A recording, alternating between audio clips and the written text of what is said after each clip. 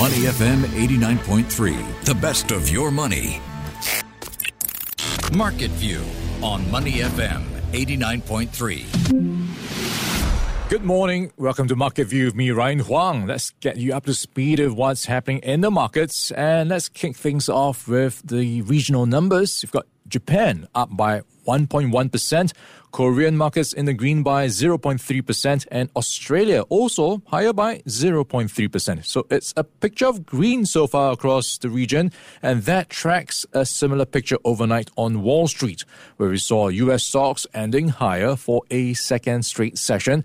And it pretty much kicks off a busy week that includes the next major U.S. inflation update, as well as the midterm elections that will determine control of Congress, and also third quarter corporate earnings season that continues to roll out the numbers and is hitting its home stretch. And we've got the Dow Jones Industrial Average trading higher by over 400 points or 1.3% on Monday night to 32,827.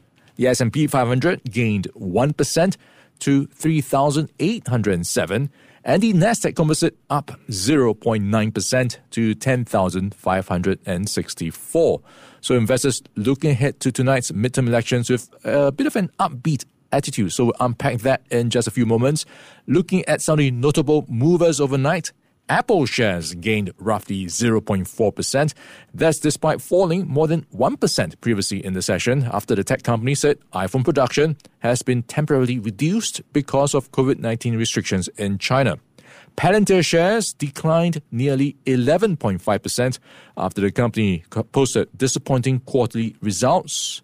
And Facebook parent Meta, interestingly, up 6.5% following a Wall Street Journal report that said that the company could start layoffs as soon as tomorrow. Those will be potentially the first major cuts in the company's 18-year history. And looking at what we have back in the STI, the Straits Times Index, right now in the green by 0.3% at 3,150 points. And across the STI constituents, we have just 5 counters in the red. At the bottom, SIA down 1.7%. So some profit taking happening here after its recent gains. And at the top of the table, we've got Mapletree Logistics Trust up 1.4% to $1.50. Mapletree Industrial Trust up 0.9% to $2.17. And Jardine Matheson Holdings in third spot at $48.19, up 0.9%. And some of the stocks worth watching today, CapitaLand India, the trust, has tied up with an Indian property developer, L&T Realty, to develop nearly 6 million square feet of prime office space in India. And the trust's manager expects the majority of the capital commitment for the project to start in the second half of 2024. Netlink MBN Trust also making headlines. It is constructing a new central office at Sembawang Road. The total cost of the new building, including the land premium and construction of its surrounding infrastructure, is expected to be around $120 million over the next 2 years. Obayashi Singapore is the main contractor for the project. Now let's bring in Raushan to talk about what else is on his radar today. Thank you so much, Ryan, for the update. Yep, there's usually things on my radar which I look forward to, but today especially, I'm particularly looking forward to this one, video games. Unfortunately, they're suffering a bit of a slump. I mean, Take-Two Interactive Software reduced its annual forecast for net bookings as it confronts an industry-wide spending slowdown. Now, Take-Two's shares plunged 15%.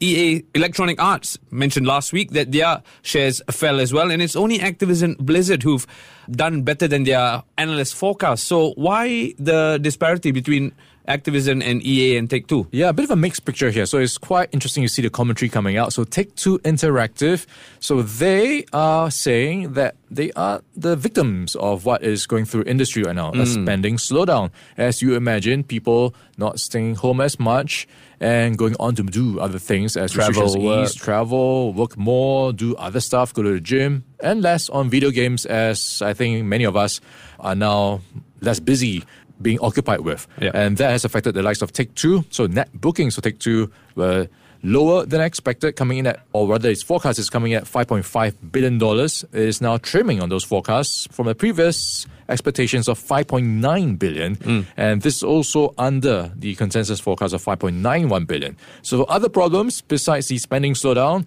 we have a strong US dollar, which many of the earnings commentary have highlighted. That has affected many US companies.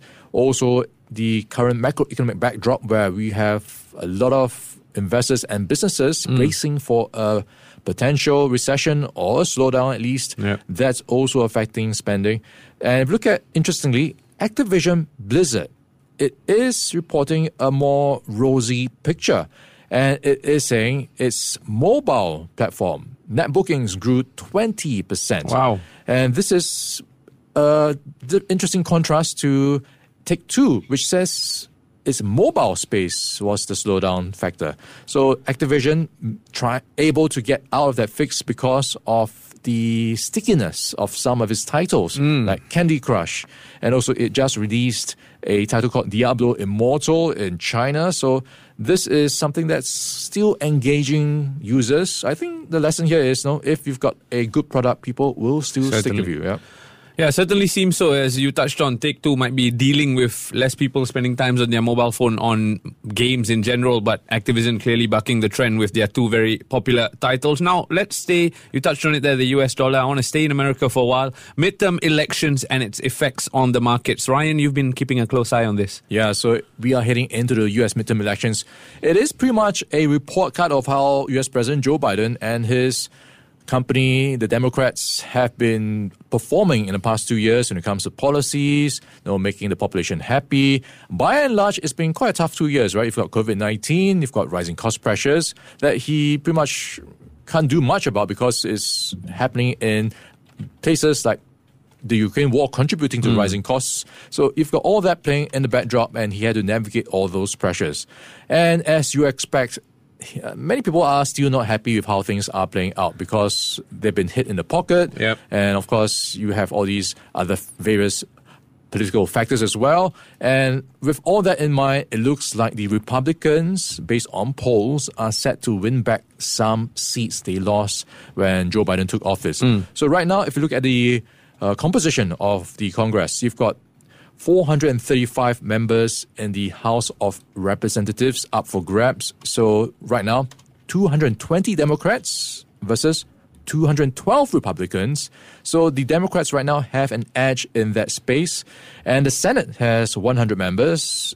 It currently has 50 Republicans and 48 Democrats. But we have two independents there who vote with the Democrats. And you have a tiebreaker with the Vice President Kamala Harris. So in effect, you have the Senate also being controlled by Democrats right now.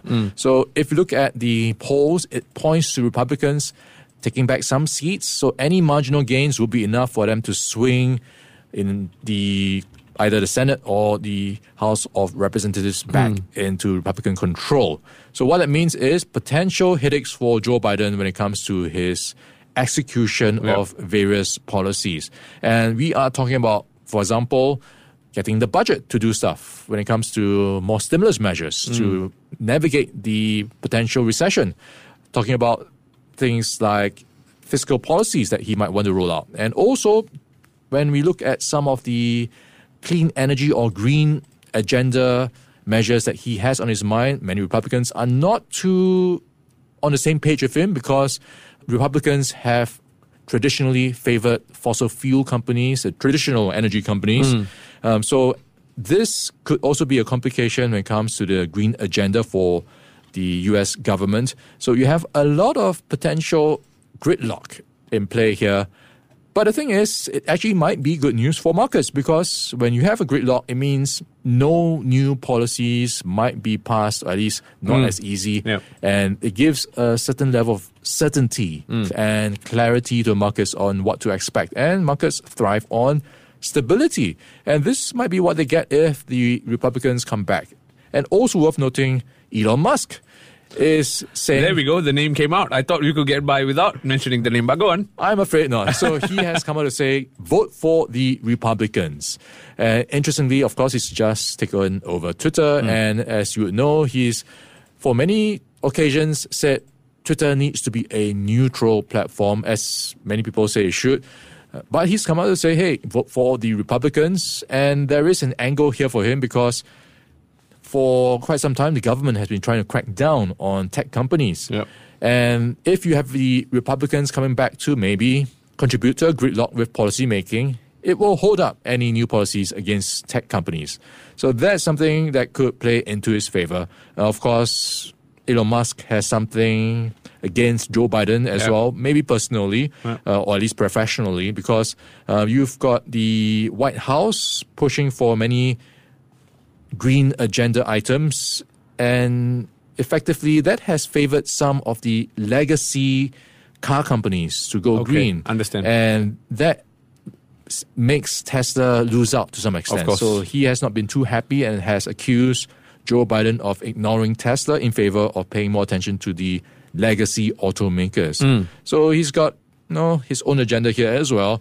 But it will be an interesting one to watch out for in the coming days. Yep, certainly we'll be keeping an eye out for the midterm elections. Now, at the top, I told you Ryan Huang will have all the answers. Ryan Huang didn't disappoint. Ryan, thank you so much. Before acting on the information on Money FM, please consider if it's suitable for your own investment objectives, financial situation, and risk tolerance. To listen to more great interviews, download our podcasts at moneyfm893.sg or download our audio app. That's AWEDIO. Available on Google Play or the App Store.